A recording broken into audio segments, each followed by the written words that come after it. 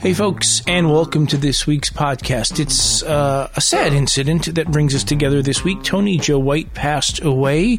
He was on the program 2 times. The first time was July 2008, and that's what you're going to hear first. We talked on the phone, and we discussed his whole career. Just kind of, if you're used to what I do, it's just kind of the normal interview. And then he came in with his guitar October 2010, got to meet him, and we cover probably some of the same ground, but he plays a bunch of songs on the guitar. So first the phone interview, then him live in person with the guitar. And I'll say this, that he was kind of gentle and kind, and he had a lot of vibe, if that makes sense. He just kind of dripped vibe. Real interesting, and what you kind of saw was what you get. And if you listen to the songs, that kind of swampy, groovy thing was what he was all about. It wasn't a fake pose for us or for the records. It was real. Very interesting. So I'm sorry we lost Tony Joe White, but we can remember him always with his music and his interviews and stuff like that. Hope you enjoy our memorial here to Tony Joe White. Come inside, baby. Come. Tony, welcome to WFMU. How are you? Hey, good, man. How you doing? I'm doing great. I'm wondering in my head, do you think, tonight's Saturday, do you think that much has changed in Oak Grove? No, I really don't think much has changed down there because they still got the Dairy Queen and people, from the swamps and the rivers, they come into town on Friday and Saturday night and they go to movies, circle the Dairy Queen, or there's a couple little places across the border there where you can, not the border, but, the county line, you can get cold beer if you want to and go to the river and stay all night. It sounds pretty good. Not bad, not bad. Not bad. That's where you were born, just right near small town Oak Grove, Louisiana, July 23rd, 1943. So happy birthday. Just had a birthday. Hey, thank you, man. Yeah, well, I did day before yesterday, and had a really cool laid-back day. We had barbecue ribs and some few margaritas and just kicked back. Sounds good. Tell me, what was life like there growing up as a little kid? Was there music in your house? That's my first question. Well, on this farm is a cotton farm, right by the river that led into the swamps there. My dad had 40 acres of cotton, and so we had 5 sisters. And our older brother, he was the oldest.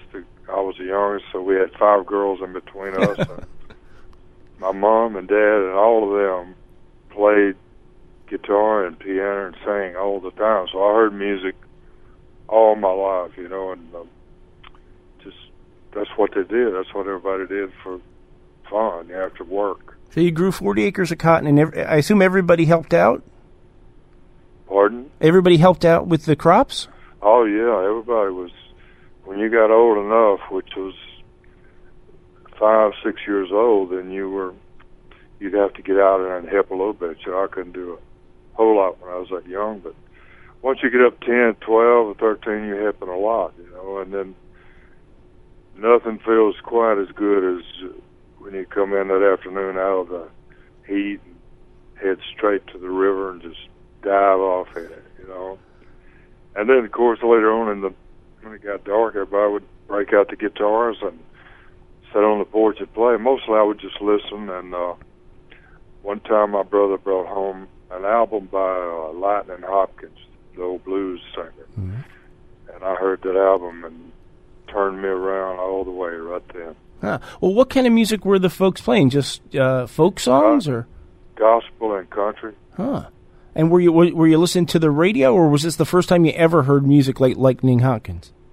That's the first time I'd ever heard the blues, period, Huh. So luckily I heard someone like that because he was on this particular album. He just played alone, just him and his guitar and his foot on a Coca-Cola box. So it was like, that's kind of where I started out, the high school dances. And so did you just grab a guitar and teach yourself, or did somebody show you a few chords? I came to where at night I would sneak my dad's guitar out of his room and sneak it into my bedroom and just try to do a few of the blues licks I'd heard on the the phonograph record my brother had. And so it was just mostly self-teaching. And then Dad, one time he called me playing, and he said, "Here, let me show you a couple." And he showed me like E and A and B, which is like the blues chords, but most of it from then on was just totally on my life, what I got into. So that is, I guess you were a teenager in the mid-late 50s, a great time for music, a great time for growing up. Were kids going, there was kind of the post-war baby boom kids were all teenagers too. I assume there was a lot of opportunity to play at dances and things like that. A lot of the kids, like in 10th grade, 11th, wherever we was at that time, we were all had gotten into the blues pretty good. John Lee Hooker and Lightning. So the school parties or the house parties, we mostly played that kind of music. And then all of a sudden Elvis Presley came along, and he was like just perfect for us because he was a white guy who could sing the blues. So we went, "Oh yeah, man, that's cool." So, but mostly it was all related back to the blues. Do you think if your brother hadn't brought home that Lightning Hopkins record, everything would be different now? I don't know. I've thought about that a few times, but I think the way that took me over my guitar and everything, he was just a match that lit the fire, because I never did really think about nothing else after that. I mean, it was like I'd never give another thought to doing anything else, although I did do a couple jobs on the side. I was always playing, either at my house or in a club at night or something.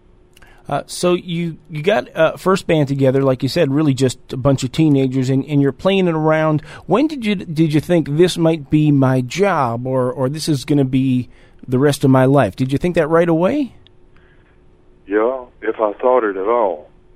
I don't know if I even thought that far away. It was just there. It was not a job. It was life. It was like you get up in the morning and real early before anybody else would play then you go to the fields and work, and then when you come in, you swim, hit the river, and when you got in, you'd play again, play the dark. So it was like as much of me as walking or talking. That guitar was always close to me. So tell me about when you made the jump to I'm going to write my own songs. The jump to what? Writing your own songs. I was in a place called Corpus Christi, Texas. I had left Louisiana. Me and my drummer, we had been playing a few clubs in Louisiana and went to Texas. And I'd been doing a lot of Lightning, Elvis Presley, John Lee, stuff like that on stage. And then I heard Ode to Billy Joe by Bobby Gentry on the radio. And I thought, man, how real is that? Because I am Billy Joe. I was Billy Joe, and I am, because it's like I knew that life, and I knew how real that tune was. So I decided if I ever wrote anything, I would write something I knew about, something real. And it probably was not 3 weeks later when Polk Saddle Annie and Raining Out in Georgia, all like in a 10-day period, came over me. That's amazing. That's an amazing story. What a perfect song to to spark that for you, too, because I definitely hear some Tony Joe in there. That's an amazing story. So what year was that? Let's see, was it about 68 or 7, somewhere? I can't remember. I remember it was the late 60s, and the hippie flower power thing was going on and all that. I know that you guys, your early band, played a place in, I think, Kingville, Texas, for 8 months, 6 nights a week. Is that right? Yeah, that was Kingsville, and then on to Corpus Christi from there for 2 years. And so that was just, was that kind of school for you in some ways? I would say it would be, because that's where you knew your guitar licks start coming different ways. You start messing with songs a little bit. But I did not start the writing until I left Kingsville and was in Corpus Christi playing in a club there 6 nights a week. We heard a few minutes ago, we heard 10 More Miles to Louisiana. I think that's from 1966. I think also that's produced by the great Ray Stevens. Is that right? Yeah, that was the first one. And it's a great record. I mean, it doesn't sort of sound like your sound exactly, but it's still a fantastic 60s record. Yeah, it was okay, and I had just written the tune, and really wasn't the way I was planning on putting it down on tape. But at that time, I was just straight from the club to all of a sudden in a studio with a producer, so you figure they know what they're doing, and you just move along. But I always kind of liked the song. It's an interesting, almost Beatlesy recording of that song, I sort of feel. I didn't catch the last part. I can't hear your phone. Sure. It sounds that recording sounds a little bit Beatles-y. It could have been, because at that time I think they were happening, but yeah, I never was a huge fan of theirs. I was more towards the blues side and what I was about to write, stuff like that. So I may have had their guitar tone or something might have been in there at that time. Tell me, so eventually you went to Nashville to try to take your songs and get them heard and sort of find out where you might be able to fit into the business, right? Yeah, I had about 6 songs saved up on a little reel-to-reel tape, and my wife at the time was teaching school, and I was playing 6 nights a week at the club. So we saved up enough bread for me to take off for a week and go to Memphis, is where I was headed. And for some reason, when I got to Memphis, I just took a ride, got on Highway 40 and went on to Nashville. And I knew that it was a real country and western town. I was going, this is real stupid carrying some blues tunes up to Nashville. So it was that kind of a reception that afternoon. I walked around and a few record shops, clubs, this and that, and they said, "Man, you drove a long ways for nothing." And so that night I went to a club, and the bouncer at the door, he knew a guy that knew a guy that knew another guy. I had a phone number, and that phone number the next morning was Bob Beckham at Combine Music, probably the only guy in that whole city who would have listened to a little bluesy sounding guy like me, a white guy. And I went over the next day and played him about 4 or 5 pieces of each one of the tunes. All of a sudden he had me in the studio and said, "Let's see how it sounds in the ear." And anyway, from there it went on to Monument Records and took off. Yeah, it's an incredible story. I mean, just how fortunate for you. I mean, I have a feeling you're right. The magic was there, the fire was there. Somebody was going to find it. But what a great way to just find the needle in the haystack and connect right away. You end up in the studio, I believe, with Billy Swan producing you, right? Yeah, Billy Swan at the time was just really, we were just friends. Him and Chris Christopherson, me, Dennis Lindy, a bunch of us all hung out at that same place, Bob Beckham's Combine Music. It was always open doors late at night, whatever. If you came in there at 4 o'clock in the morning, there'd be somebody playing a guitar or a song. So Billy and me just become friends, and he didn't go into the studio as like, "I'm going to produce you, do this or that." It was more like moral support, and it was good. Just make sure it doesn't get ruined in there. Were you playing with, like, the Nashville Session Cats? They were at that time, but all those boys were from Muscle Shoals, Alabama. Mm-hmm. And they were in Nashville trying to make a living because nothing was happening down in Muscle Shoals. And then all of a sudden a guy drives up from Louisiana and Texas. He's playing pretty funky, and they got a chance to let out their stuff, because they'd been playing a lot of country and western. And then all of a sudden they let it go, man. It was fun. Those are amazing records. They sound so real, so fun. There's also some nice touches, like a lot of the songs will be these very, like you feel the gut, but then there'll be some string section over it or something that kind of makes it sound a little bit more like a finished product. Yeah, Swan, he come in later and did some overdubs with the strings. I went back to Texas and back to the club in Louisiana and everywhere by then. And I heard him at first. I thought, this don't feel like my deal, but I kind of thought, well, we'll see what happens. The horns and Polk Salad and stuff like that. Yeah. But it all worked out, and most of the tunes were like one takes. You know, Polk Salad, all those were like everybody just jumped on it and was into it. Yeah, there's some fantastic records. I mean, I spent all week listening to Tony Joe White records, and there's just some great stuff there. If anybody doesn't have a Tony Joe White record, go out and buy one tomorrow, because it's just some great stuff. The first few singles didn't really go anywhere. All of a sudden, the song Sol Francisco, which we just heard, broke in Paris, France. Yeah, it was off the same album, and it kicked while I was still in Corpus Christi at that club. And all of a sudden I got a call from a disc jockey in Paris, and he said, "Hey, you got the #1 tune in Paris today." I said, "What's the name of it?" Because I didn't even know they'd taken it off the album, and it was around the world like that, you know. How funny.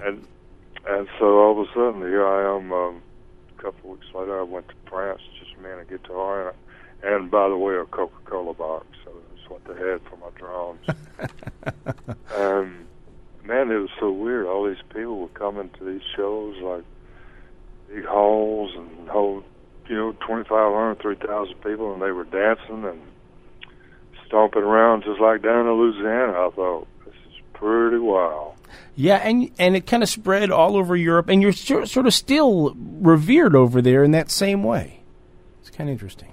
Yeah, it's like I just got back a month and a half ago, back from France and Europe,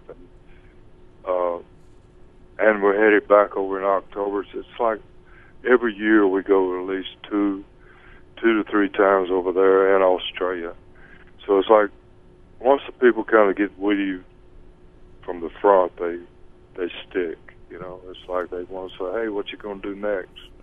So each year we keep moving right along with it, and America's cool with me too. I mean, I've got plenty of people here that care about my music. It's just over there we get a lot of radio play, and people hear you more. Yeah, it's interesting. Well, people there care more about what adults want to listen to. In America, people don't care so much anymore about what music adults like, I think.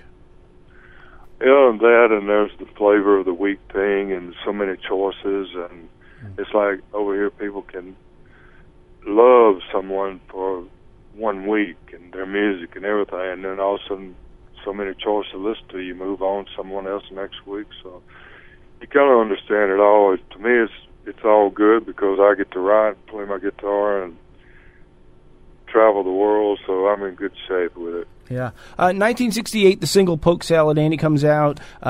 It finally enters the charts July 69, and it's a top 10 record for a few weeks. I think, is that the biggest single you ever had?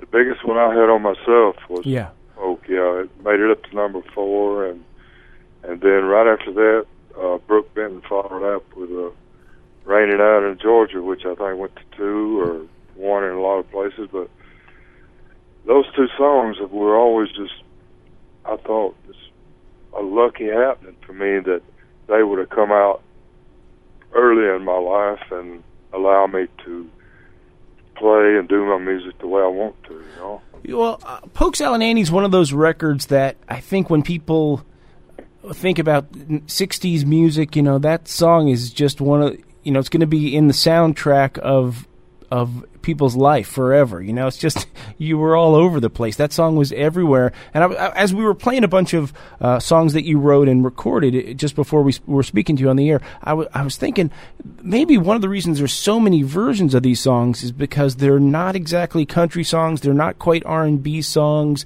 They're just the most basic, they're just songs, that I understand what you're saying, because it's like Polk at one time was like in the top 5 in country and R&B and pop on the pop side. At the same time. Yeah, I was looking on the internet, the number of people that have cut that song and have cut Rainy Night in Georgia, I mean, I could find about 100 people that cut Rainy Night in Georgia, and there's probably more. It's one of the songs everybody just wants to get their teeth on, sort of.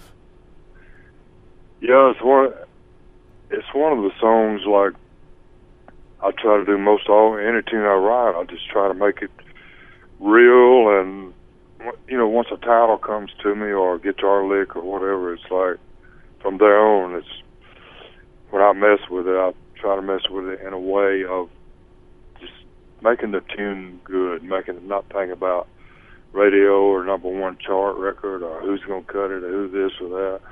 So I think once they come through me and out of me, they're almost laying there in a form that a lot of people can dig and get a hold of. When you first heard Brook Benton's version, did you think this is something special, or did you just think this is another one of the 100 versions that's going to get cut? That was the first tune that I've ever had cut. Another artist. And at the session when I did it on the album, there was a songwriter called Donnie Fritz. He's from Alabama. And he said, man, let me make a tape of that Rainy Night in Georgia song on there. He said, there's someone I want to give it to. And a few weeks later, he had given it to Jerry Wexler, and Wexler had cut Brook on it, and they sent me a single about 3 months later in the mail. I was living in Memphis then. And I heard that single, and I played it 62 times in a row. I thought, golly, this... Because when I first did it, I really wasn't thinking much about it. I was mostly into fast, swampy blues and that kind of thing. And then when I heard Brook sing it, I went, man, I got to learn this song. It was like he did it that good. That's interesting. You got to cover his song. I know it.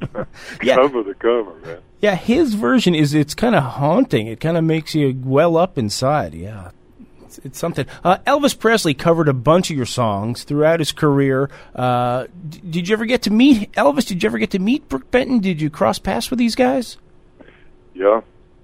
I have been around and either played with them all on the session with the guitar, or I've met them backstage or this and that. But Elvis actually flew, his producer called me about a year or two after Polk Salad had hit in America, and said he wanted to fly me and Leanne to Las Vegas to watch Elvis do it live on stage and record it. So they flew a big Learjet down to Memphis, picked us up, and stayed out there a week and watched them record it each night. And then we'd hang out in the dressing room later and play guitars, and it was just really cool. I mean, it was like sitting down talking to your brother or somebody.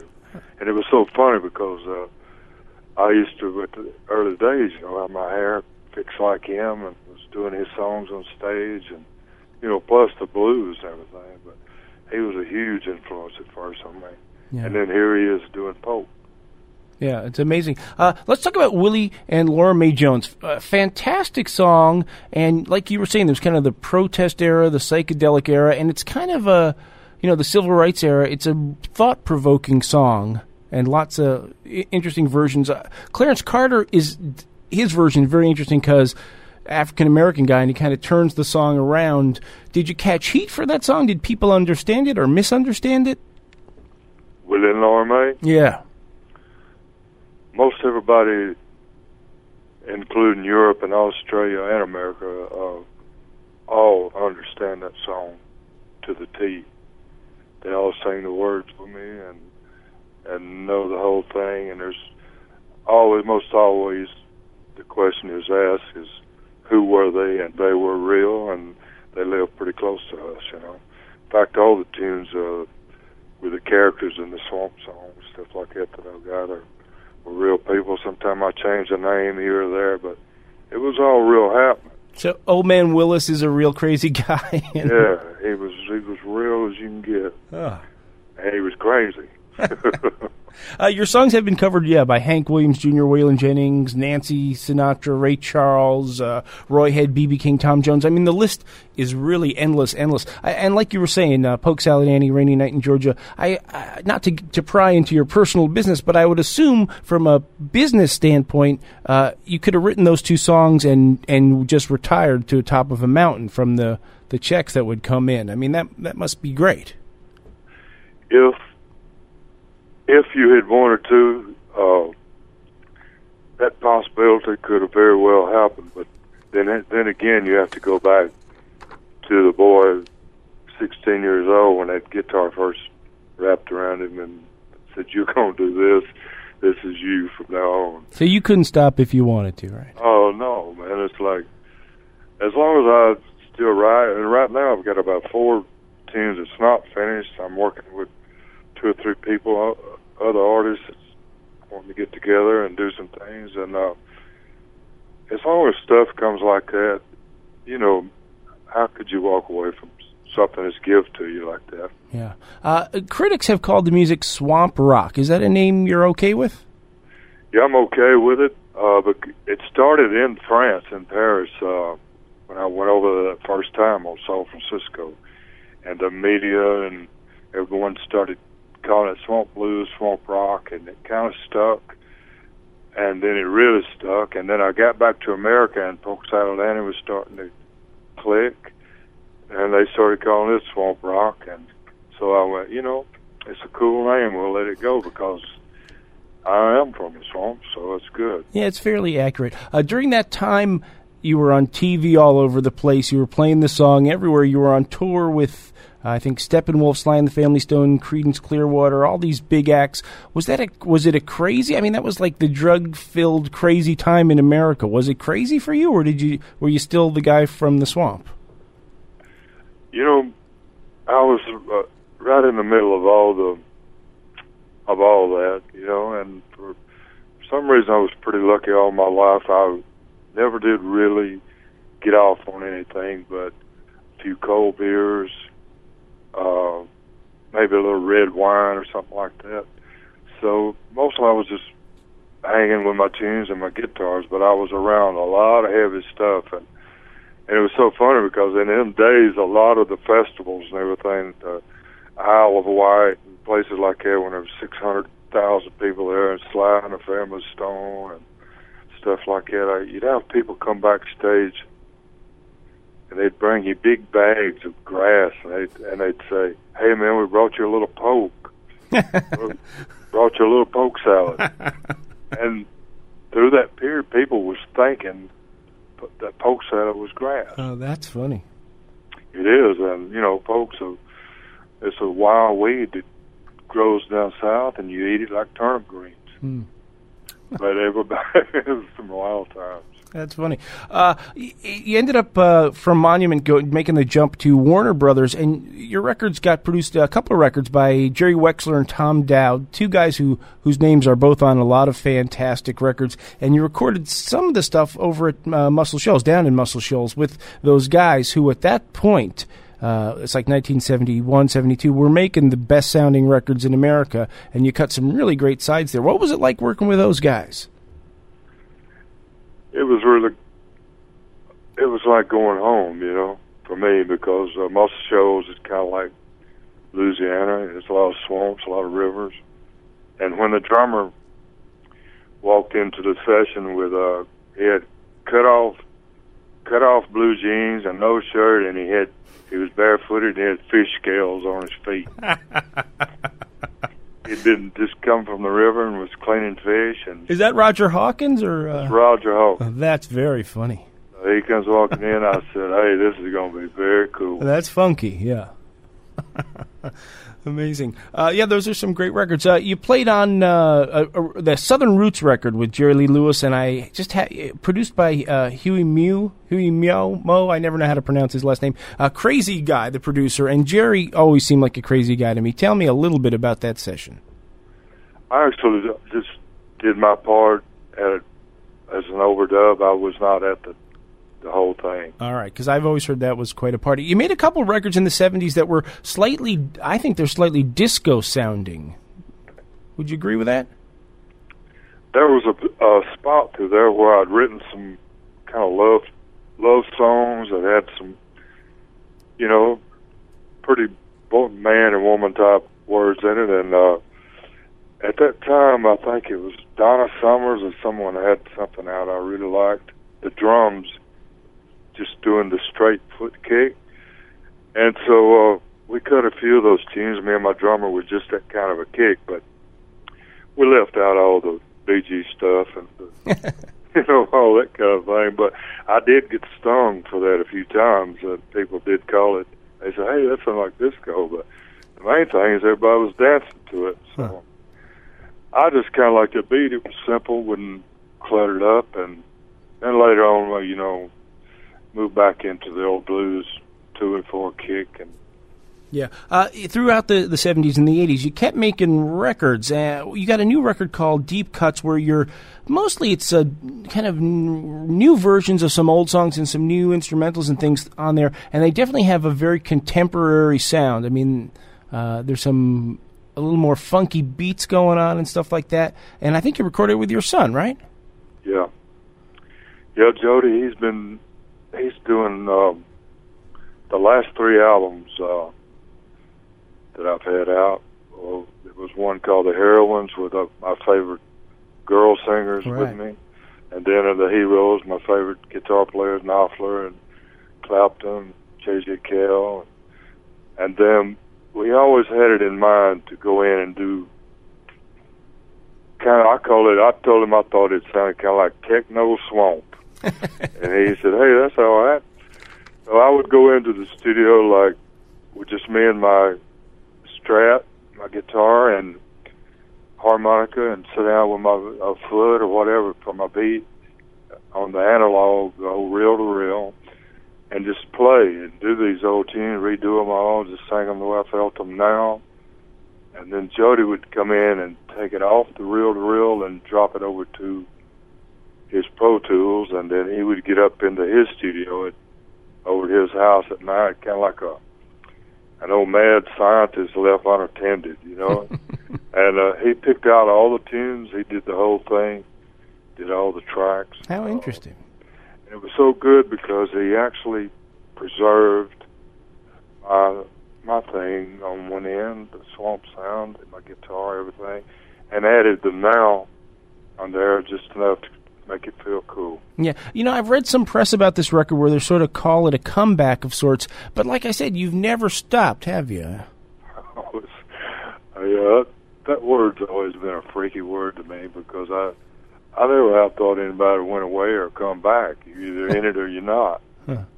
That's funny. I know you still love playing. You seem to be a happy guy. Is that generally correct? Yeah, I've got a lot of good things happen to me through the years, and still happening right now. And like I said a while ago, I'm up in the Ozark Mountains now, getting ready to go try to catch a few fish this afternoon and hopefully play 9 holes. So I'll do this for a couple of days up here, maybe get a couple of tune ideas finished up and go back and to Franklin and put it down. Yeah, well, folks can check out TonyJoeWhite.com. Like you said, there's a bunch of dates in Europe coming up all over the place. I mean, you really got a lot. Your passport must have a lot of stamps in it. It does.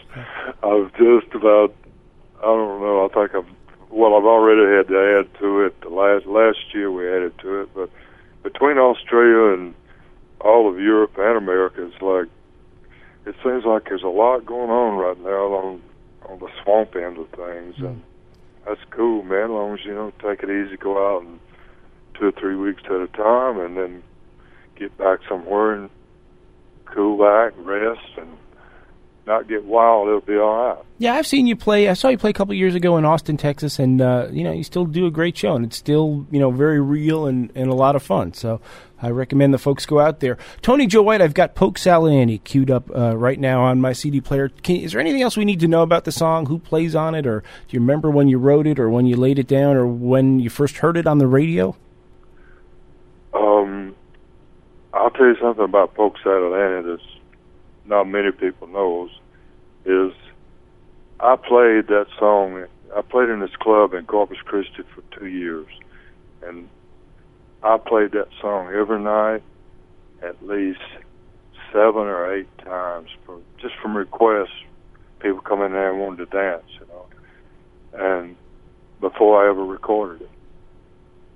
So I kept thinking, there's something in this tune, because they even had a dance going to it called the Alligator.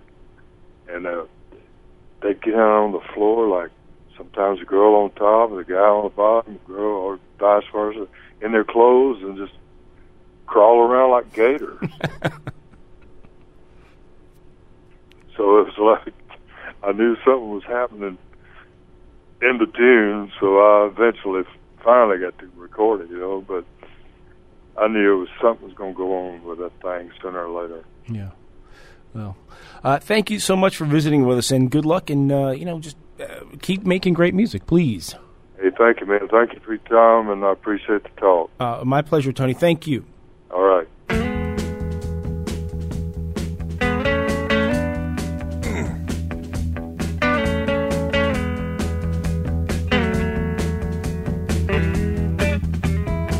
Some of y'all never been down south too much. I'm gonna tell you a little bit about this so that you understand what I'm talking about.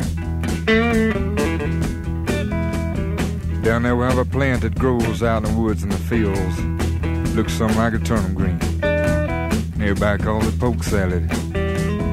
Poke salad.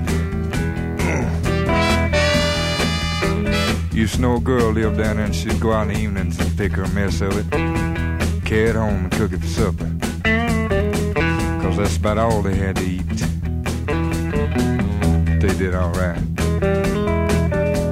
Now down in Louisiana, where the alligators grow so mean, there lived a girl that I swear to the world made the alligators look tame. Poke salad, Annie. Poke salad, Annie. Everybody said it was a shame, 'cause her mama was working on a chain gang. A mean, vicious woman.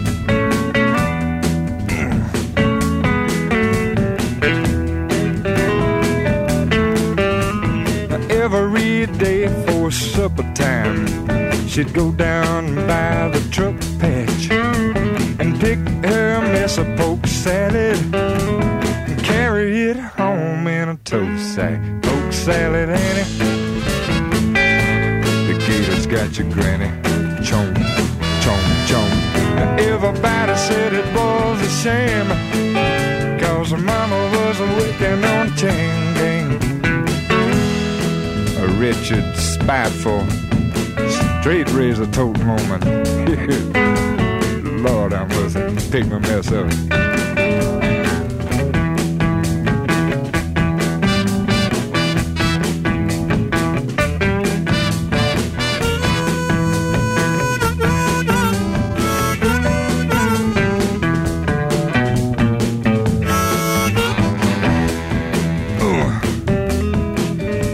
Her daddy was lazy and no count, claimed he had a bad back. All her brothers were fit for was stealing watermelons out of my truck patch. Poke salad, Annie. The gators got your granny. Ooh. Everybody said it was a shame, 'cause her mama was working on a chain gang.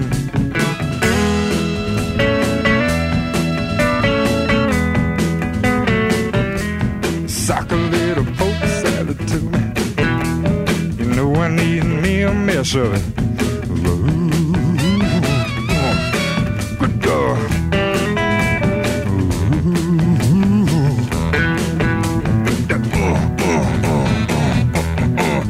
Got to have me. Tony Joe White, welcome to WFMU. Born in the small town Oak Grove, Louisiana, just west of the Mississippi River. What was your childhood like? Your songs, a lot of your songs, are very autobiographical. Is that the case? Yeah, it was actually a little spot called Goodwill, which was a little past Oak Grove. Cotton gin, 2 stores, and we lived down by the river. And my dad was a cotton farmer, and we had 7 kids in the family. My brother was the oldest, and 5 girls in the middle, and me. So I grew up around a lot of singing and playing, And you're the youngest of 7. Yeah. Wow, crazy. What was the music like? I mean, was it everybody in town plays an instrument, or did your folks play? Your brothers and sisters? Yeah, my mother and dad and sisters, and they all played a lot of like gospel and country, and in the afternoons after you get out of the fields or take a break or whatever, that's what people did for entertainment, I guess. On your records, you play, organs and drums and all kinds of things, harmonicas, guitars. What was the first thing? What'd you start with? Guitar was is really the only thing I really play, so I've overdubbed a couple of things in the studio with chords, but the guitar came to me at the age of 15. I didn't even pick one up until then, and I'd heard it all my life, and all of a sudden my brother brought home an album by Lightning Hopkins, and I heard him playing just an acoustic guitar and his foot stomping, and man. So I started getting my dad's guitar and sneaking it into my room at night. That's when it got me. Rest is history. What does a Lightning Hopkins lick sound like? What is that? Give me a demonstration if you could. This particular guitar with the nylon strings is not the real tone, but his lick would be...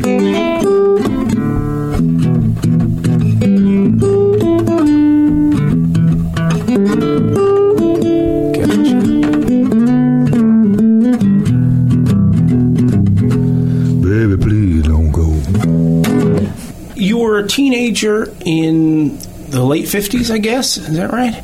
So music was going crazy the whole end of the Second World War, and all of a sudden teenagers became a whole new idea in America, and rock and roll and stuff.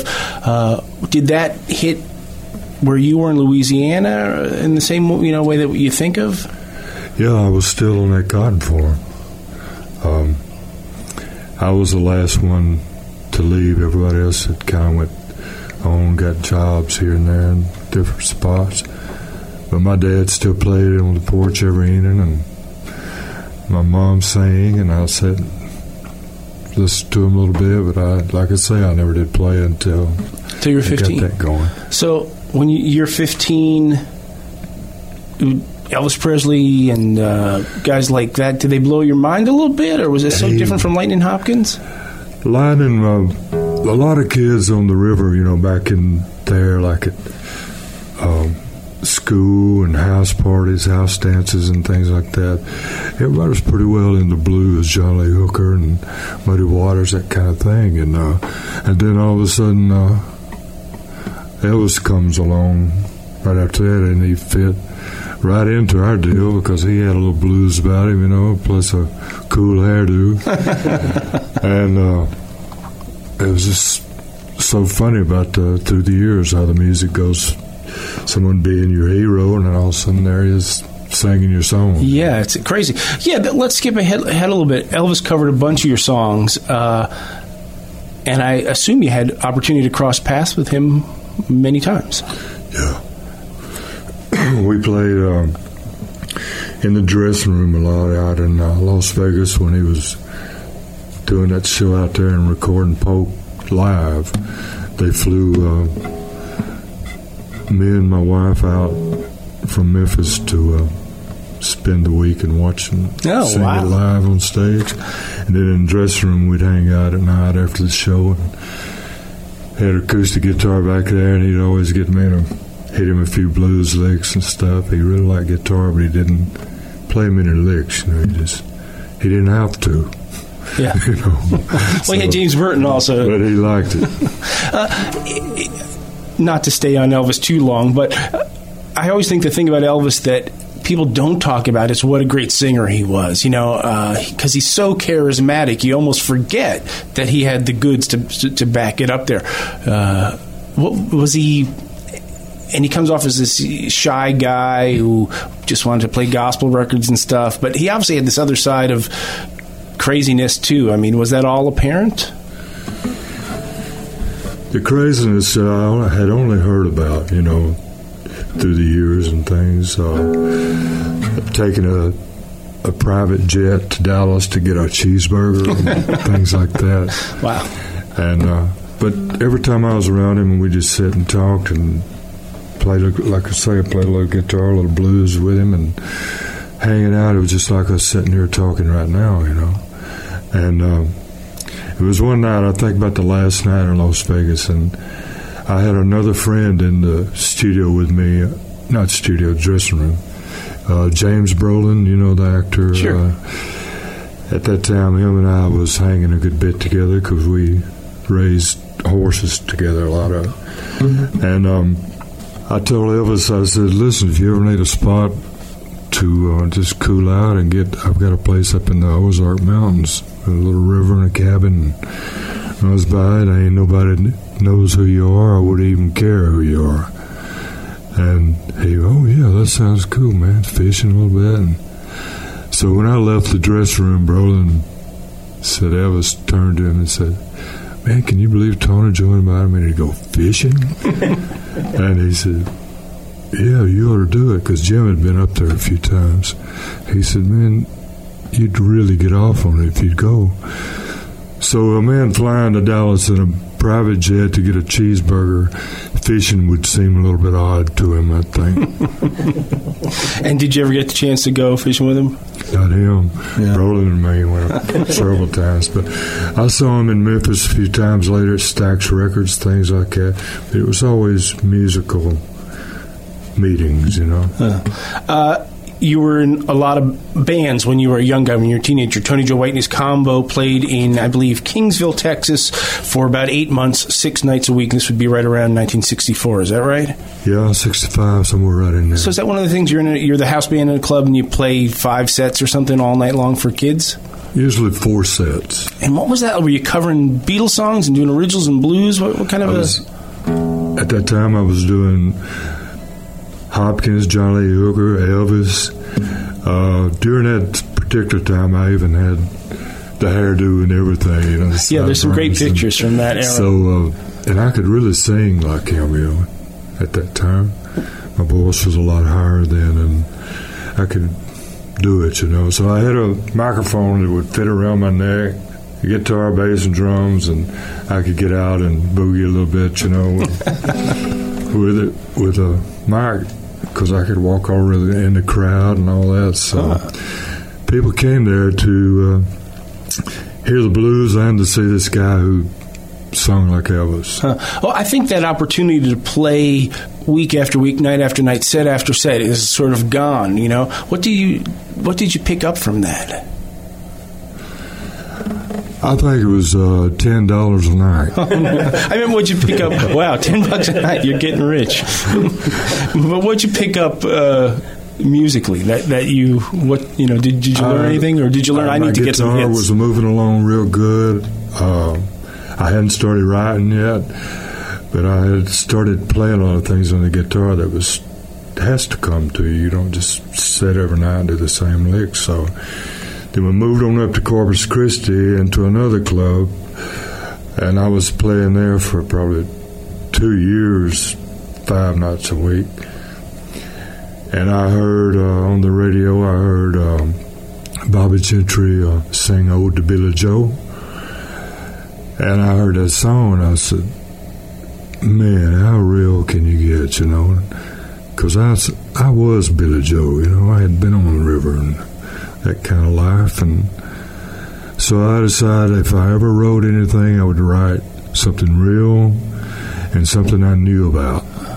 And it probably wouldn't, maybe a month later, Polk started coming, and Rainy Night in Georgia started coming. Amazing. Because I ate a lot of polk salad growing up, and I had been in Georgia driving a truck down there for the highway. So you're working out your stuff. You're starting to write some songs. But your first single, I believe, is 10 More Miles to Louisiana in 1966, produced by Ray Stevens, right? That was kind of a starting point of the thing. I mean, I love that record. It's real different sounding than Tony Joe White. Yeah, it was kind of like before I had really gotten on into my own thing. It was like we was headed towards the album Black and White, which they let you record your songs on one side and then hits on the other side. Interesting, yeah. So I remember just a little bit about it when I was writing the song, and it was about going home, really. Ray was always cool, you know, in it, but it was just a matter of turning the amp on and the mic on and leaving me alone. You know? That's what's best. Yes, you got signed to Monument Records and started to make black and white. Meanwhile, the Beatles are exploding. It's like such a crazy time in the music business, and you've made this real laid-back, real Southern-sounding record, yet very pop. And like you said, it is interesting that you cover Little Green Apples and Wichita Lineman and Look of Love on that record, and you do a great job. You totally make those songs your own, but recorded in Nashville with a bunch of great players. Was it your first experience with like the session guys and all that? Was that at all nerve-wracking?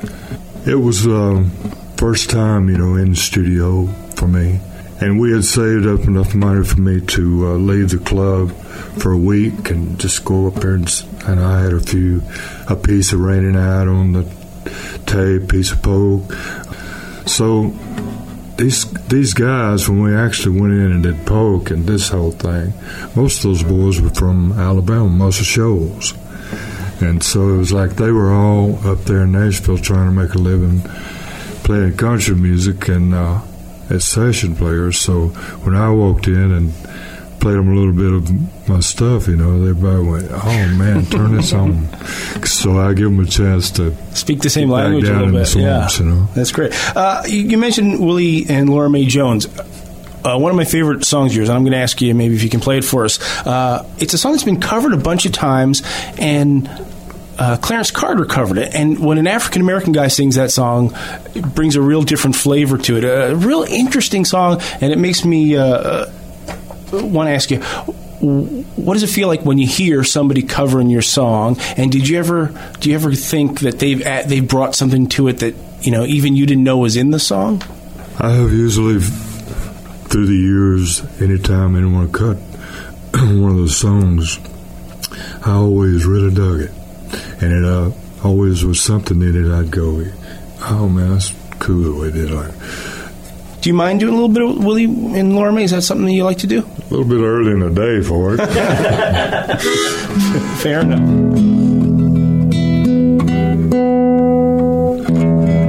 I'll do a piece of it. That's great. Come.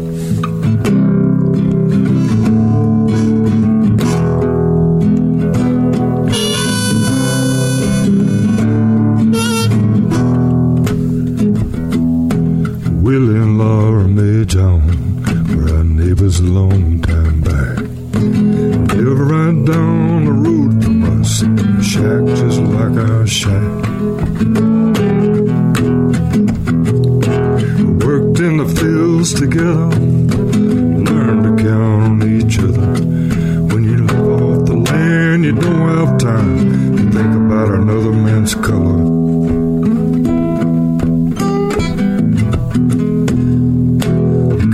Was high in the corn, so fine. But that was another place and another time.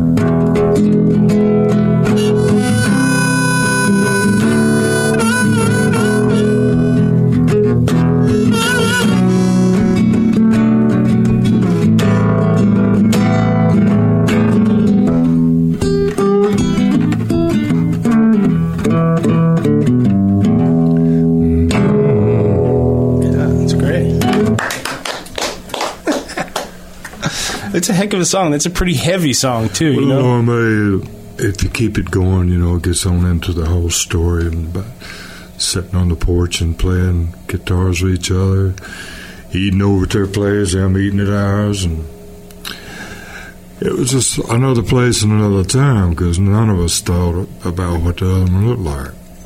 So we depended on each other, really. Yeah, it's kind of a sad song, too. Yeah, because in the end, everybody moves off and goes separate ways. Yeah. And it's like, sure was hard to say goodbye to Willie and Laura Mae Jones.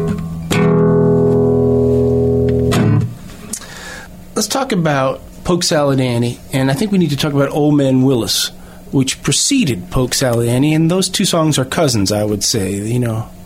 They're closely related. Can you play me a little bit of Old Man Willis? And is that a real guy? Yeah. Just about all these people, they're all real. Polk, Willis, Willie and Laura Mae. Most all my stories the characters in them are people I knew. So you're growing up as a kid with 7 brothers and sisters, and I'll bet there were some stories, stay away from Old Man Willis' house and don't go, Yeah, because he made a little bootleg in the woods back there, and he worked it a lot himself, And he had this big black stallion horse that he would come rampaging down the old dirt road right in front of our house on that horse, and then he'd run the horse up on your porch, And it's like me and Mama and my sisters and everybody sitting out there, and all of a sudden here's old Willis with his horse standing on your porch, and usually drunk, Yeah. And so later on, when I wrote it, I was playing in California, right outside Los Angeles, in a Coliseum with Creedence Clearwater.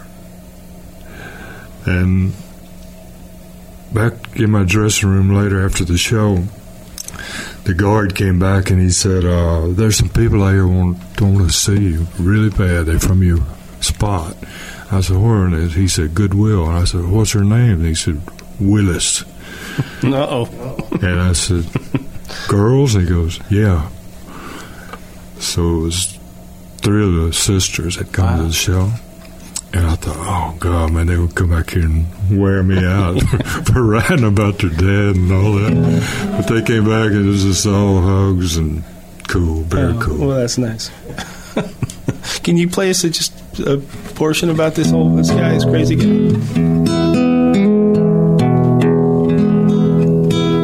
Down in West Calipari, about 20 miles from Arkansas, lived a man and his wife and 4 or 5 children. Weirdest people I ever saw. Old man Willis, that's what everybody called him. He used to chase his young'uns and his wife with a double-bladed hunting knife. He had 4 coons, a cat, and a hound dog. Stayed in the same house with him. Ate from his dinner table, drank from his water bucket, slept in the same bed with him. Old man Willis, that's what everybody called him.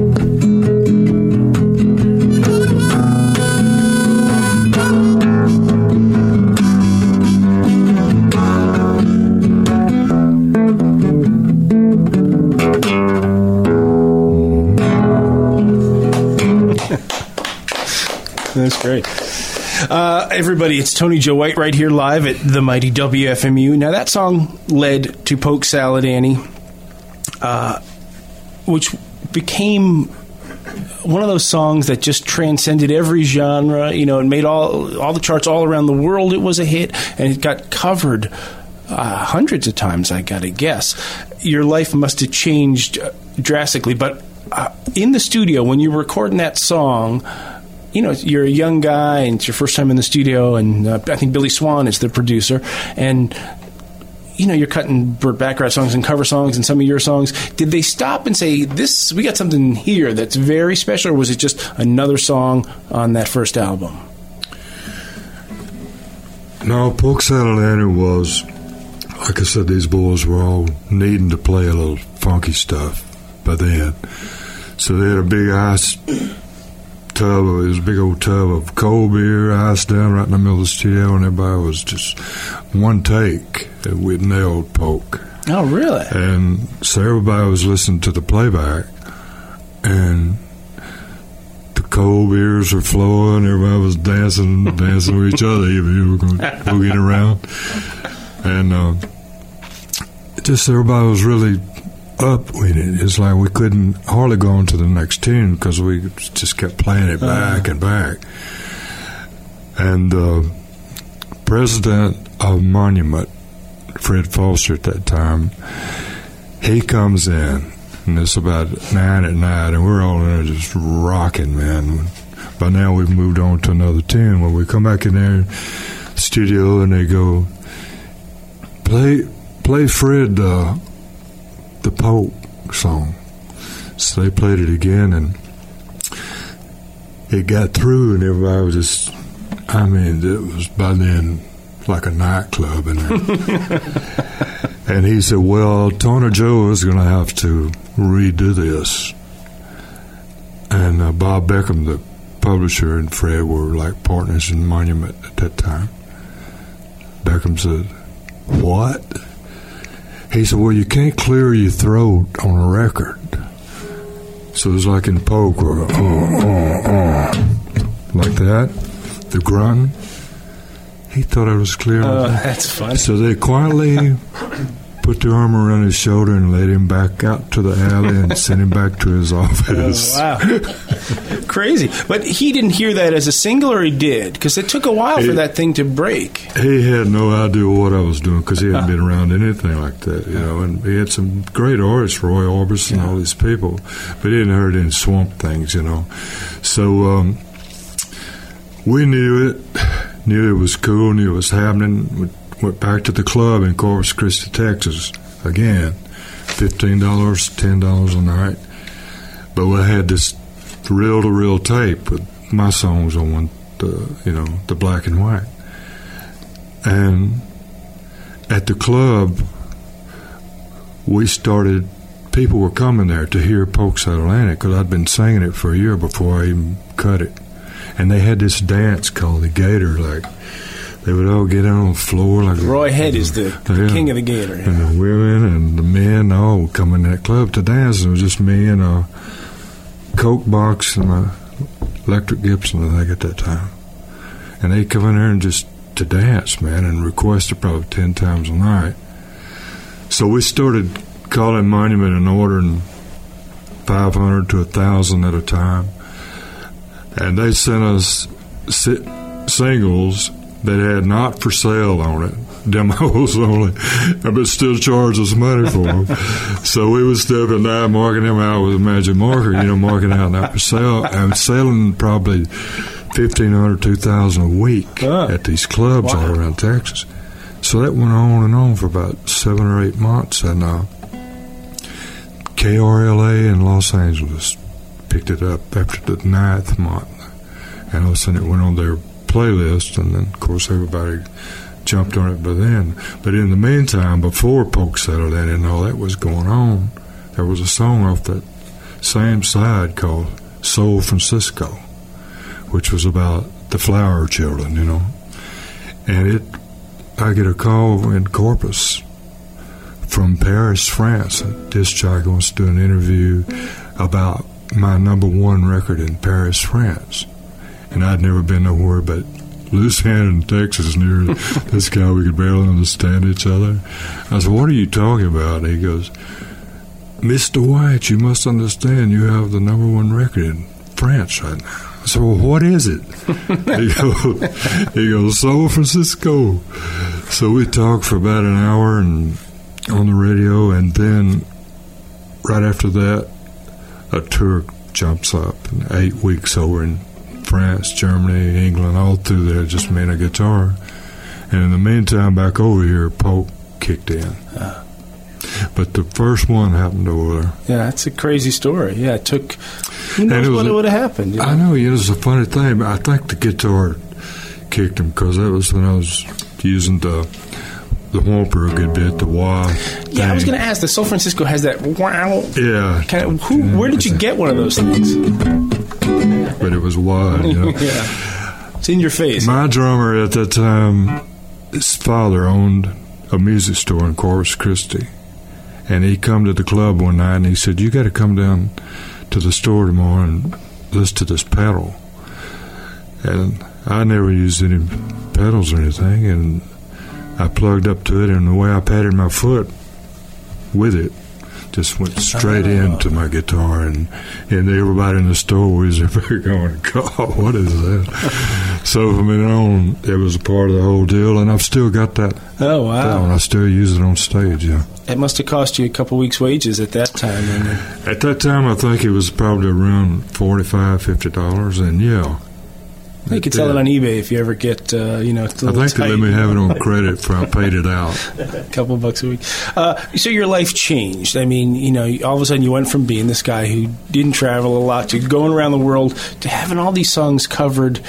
And I'm guessing that did you sign a decent deal? You always hear about the guy who signs it all away when he was 18 or whatever. Did you have a good piece of the publishing and all that? Yeah, I had my own publishing going by the second album, So you had all this money rolling in. Did it blow your mind? Did it change your life? Or did you manage to stay on an even keel? Or a little of both? A little of both, maybe.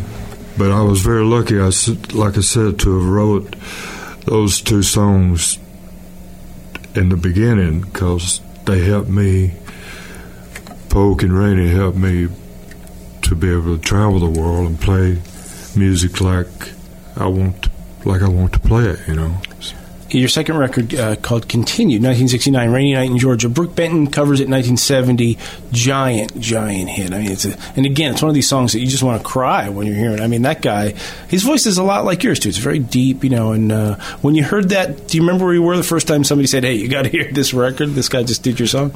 Yeah, by then I had moved, I think, to Memphis by then. I might have moved up there by then. It came in the mail. Jerry Wexler, the producer, had mailed it to my house, and I had an old turntable. I played it probably 50 times in a row.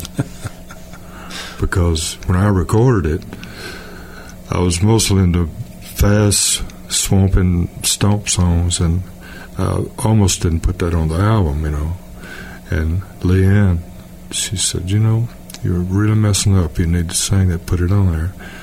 So Donnie Fritz, a songwriter from Alabama, was at the session, and made him a copy of the tape. He said, I got somebody I want to send this to. And he's the one that sent it to Wexler. And 6 months later, I heard it, and I went, God, I got to learn this, man. It was like... And you got to buy Donnie Fritz a beer sometime, yeah. I have. In fact, we've wrote some good songs together. Can you play a little bit of Rainy Night in Georgia for us?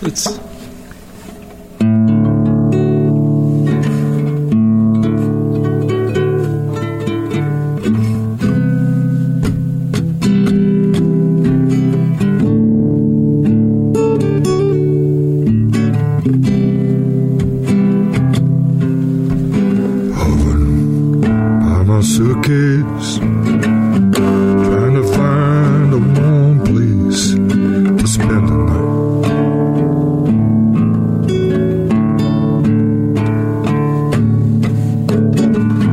Heavy rain falling, since I hear your voice calling, it's alright.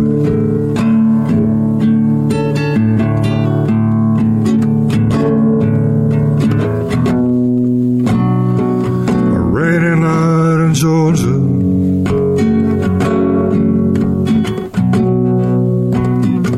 such a cold old night in Georgia.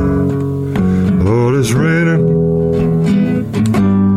over the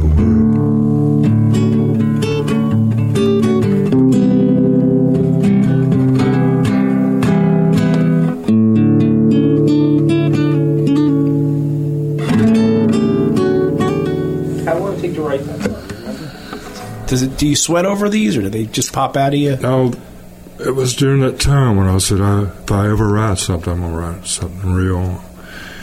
It's something I know, and I knew, like I said, I knew about Polk Saddle, and I knew about Rainy Nights in Georgia because I had left there when I got out of high school, Louisiana, went to Georgia and stayed with my sister for about 8 months, and drove a dump truck, and when it would rain, I would get to stay home, play guitar, and do my thing, Pray for rain. It's a great record. That maybe you're even covered more than Polk Salad Annie. Is that possible? I mean, that record, just recently it's been covered. I mean, it never stops. It's just everybody has something to say on that song. Yeah, I forget the last time I heard, I think it was over 145 or 150 versions. I think it's a real testament to your songwriting. Something about it makes the songs covered by such a variety of people. In that song, Ray Charles and Tennessee Ernie Ford and a lot of Jamaican guys love your songs. You know, there's lots of Jamaican, you know, and Aaron Neville, Conway Twitty, Shelby Lynn. Lots of people covered that song. It just, the bass of it is just, you know, it's hard to mess up with that. You know, I guess, you know. Most all the versions too are very cool, you know. Yeah, I agree. There's no bad ones. It's like a real surprise was just recent with Rod Stewart and George Benson, their versions of it now. Man, it's like I had no idea they even knew the song, you know. I guess it's kind of mind-boggling to get money for something that you did, you know, in 1969 or something. You know, I mean, it's an amazing world we live in. You know, that's a great system. You know, it's a thing like the writing. I've always put a lot of stock in it because of the fact that I have no choice about it. Songs come to me and go out, and I treat them right when they come by me, and try to cut them right and cut them for a good reason. Not for commercial things or anything, just because it comes by you and you lay it down, you know. So I think that's why that song in particular appealed to a lot of great artists and, you know, real good singers, is because the simplicity of it, in a way, was something you could really get a hold of. Like I said, Rod Stewart's latest version was, he just killed it, man. And then you go all the way back to Conway Twitty and Sam Moore with their version, the country version. I went, oh, very lucky. Yeah, it's a great song. It's got good bones, you know. 1970 record called Tony Joe. There's a song called The High Sheriff of Calhoun Parish. Now, is that a real story? Is that a legend? Is that something that you knew about? They're all real. Yeah. Like I said, the High Sheriff was, his name was, actually his last name was Cross, but I used Hiram Cross in it as a friend of mine who put me up for the night after I broke out of jail. So that's where that came from. Well, broke out of jail. That's not in my notes. Yeah, when did that happen? When did you manage to fit that in? It was in the High Sheriff, the song, because he had thrown me into clinker for what he called molesting his daughter, which... So it's an absolutely true story. Which wow. I hadn't. I hadn't molested her. She was a voluptuous, cool girl that liked music, you know. But the sheriff and all that, and then, like I said, Hiram Cross, him put me up for a while, and it goes up. Would y'all mind if I sit down at your table? 'Cause it's been a while since I had time to eat. I'll pay you back when I'm able, but right now the High Sheriff is after me.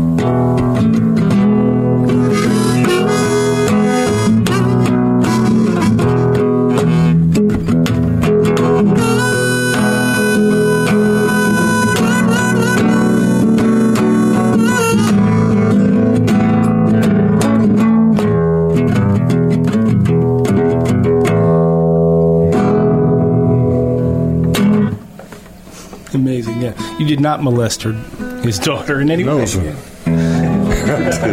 You switched labels, Warner Brothers, and your first record there, Jerry Wexler and Tom Dow produced, I believe. Both guys passed away fairly recently. Both worked on, those guys' names are on a lot of really good records. Huge. Yeah, and recorded in Muscle Shoals, so everything's just right, it seems like, on that record. What was it like working with those guys? What does Jerry Wexler, because he's not like a great musician, wasn't a great songwriter, but he was a great producer, I guess.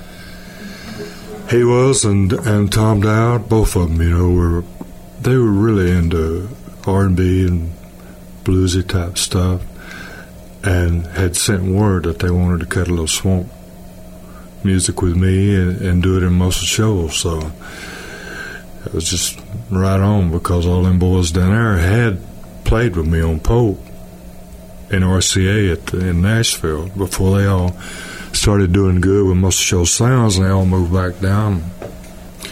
And Jerry and them was cutting a good many records there at that time. So yeah, that was their magic secret. I mean, send guys down there and have hits, you know. I know. It was really cool working with New York boys, you know. It was good. Like Jerry, I loved his whole accent and everything, and he made a lot of fun of mine. And we had a lot of fun just hanging, you know. But he was the real deal? Oh, solid, man. Just real as you can get. In fact, I talked to him probably a month or two before he passed away, which was, just a year ago? Or 10 months? And it was still, Tony, you know, like that. And I said, how you doing, man? Well, you been keeping you swimming up? And he was still swimming laps in his 80s, exercising, listening to music, keeping up with what was happening on the radio. He loved music. There's a couple songs on there. I Got to Think About You, Baby, Elvis, another song Elvis picked up on. Billy Lee Riley also did a great version of that. It doesn't sound anything like his rockabilly sides. Another great song. Could you give us a little bit of I Got to Think About You, Baby? Is that one you like to do?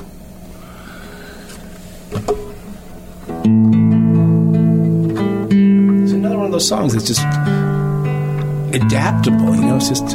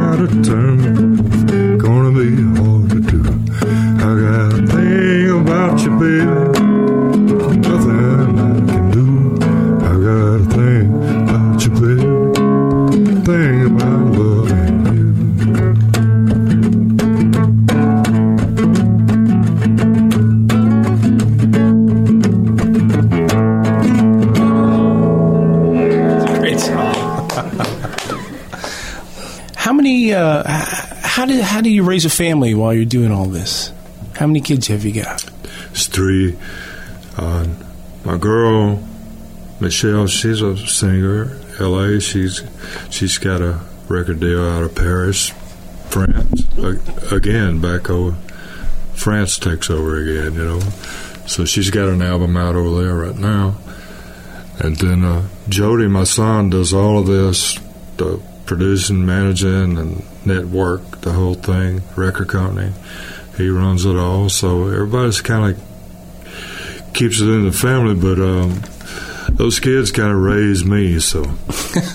Well, that's nice.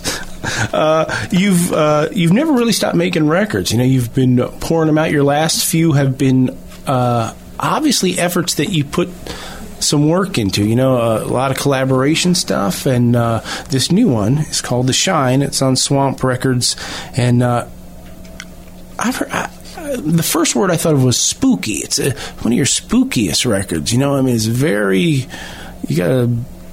it's deep, you know what I'm saying? I've heard that word a few times. Have you? Across the land, really, on phones and interviews and stuff, that the record was spooky. But I really don't have a real scary song on there. True. But there's a spookiness to the voice, and the way we cut it, you know, it's an old house I've had for a long time there in Franklin, and high ceilings back in the war days, all wood, and we have over 16-track analog tape, and drums in one room, the bass player set up, me in this room, with an engineer, and so it's just three of us, and I would play them just a piece of a song, and I'd say, turn it on, just play whatever comes out, because usually first takes of things, man, is hard to beat. And a lot of them songs came out that way, and this time I felt like I was almost a bystander, just sitting and watching all this happen. Even while I was playing and singing it, everything was just rolling along. It was like that old house may have had some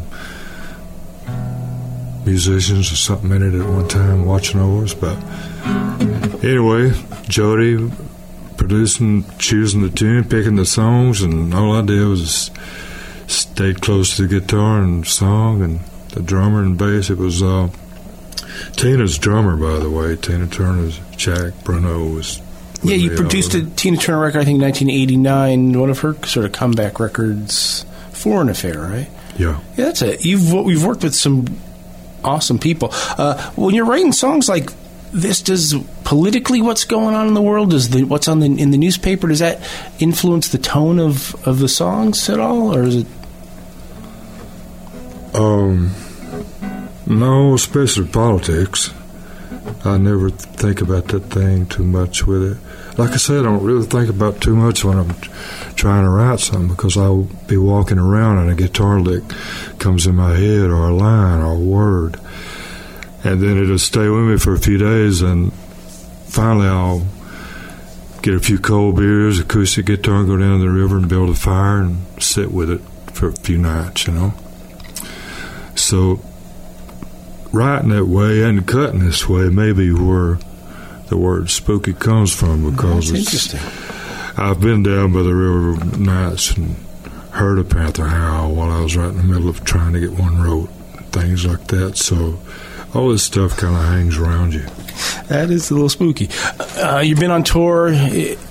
You're not the young man you once were. Is it still fun? Is it tiring? Is it time? Are you going to do this forever? What happens? They don't think about how long you'll write or anything, because I think as long as a song keeps coming to me, I'd probably want to go sing it for somebody. And still feeling good, and it's still... Yeah, and I don't stay out. It's like 2 to 3 weeks is usually my deal, unless it's Australia or Europe, and then I'll probably stay a month over there. But just because you go so far and so many people are glad you came, But I enjoy writing, and if I stay on the road too long, I hardly ever write much.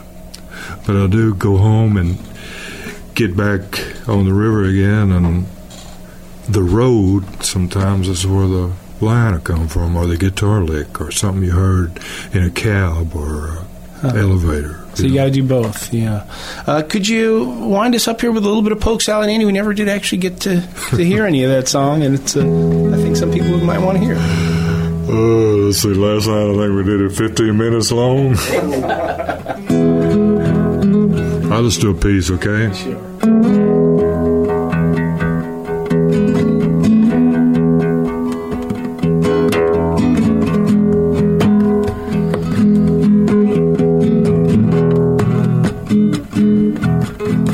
Some of y'all never been down south.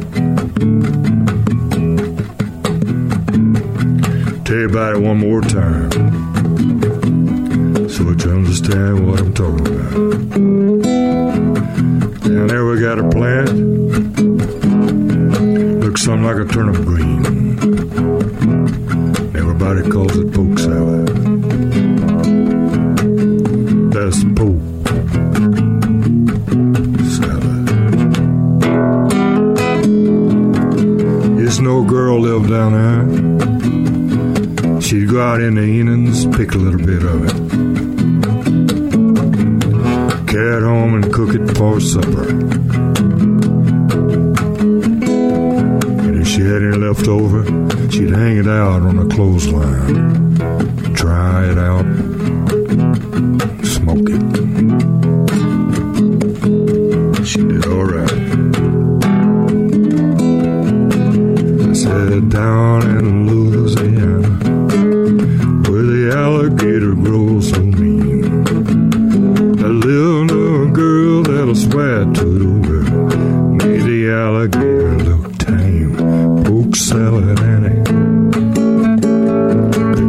got your granny chomp. Everybody said it was a shame. Mama was a wicked on a chain gang.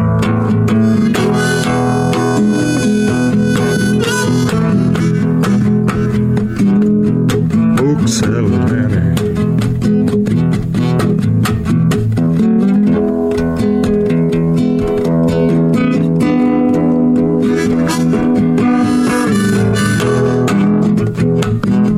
Sock a little boom.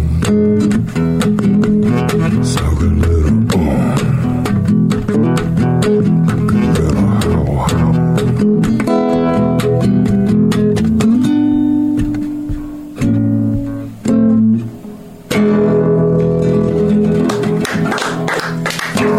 There you go. Thank you, Tony Joe White. All right. Thank Great. you, man. Tony Joe White you're absolutely for real, you know. It's,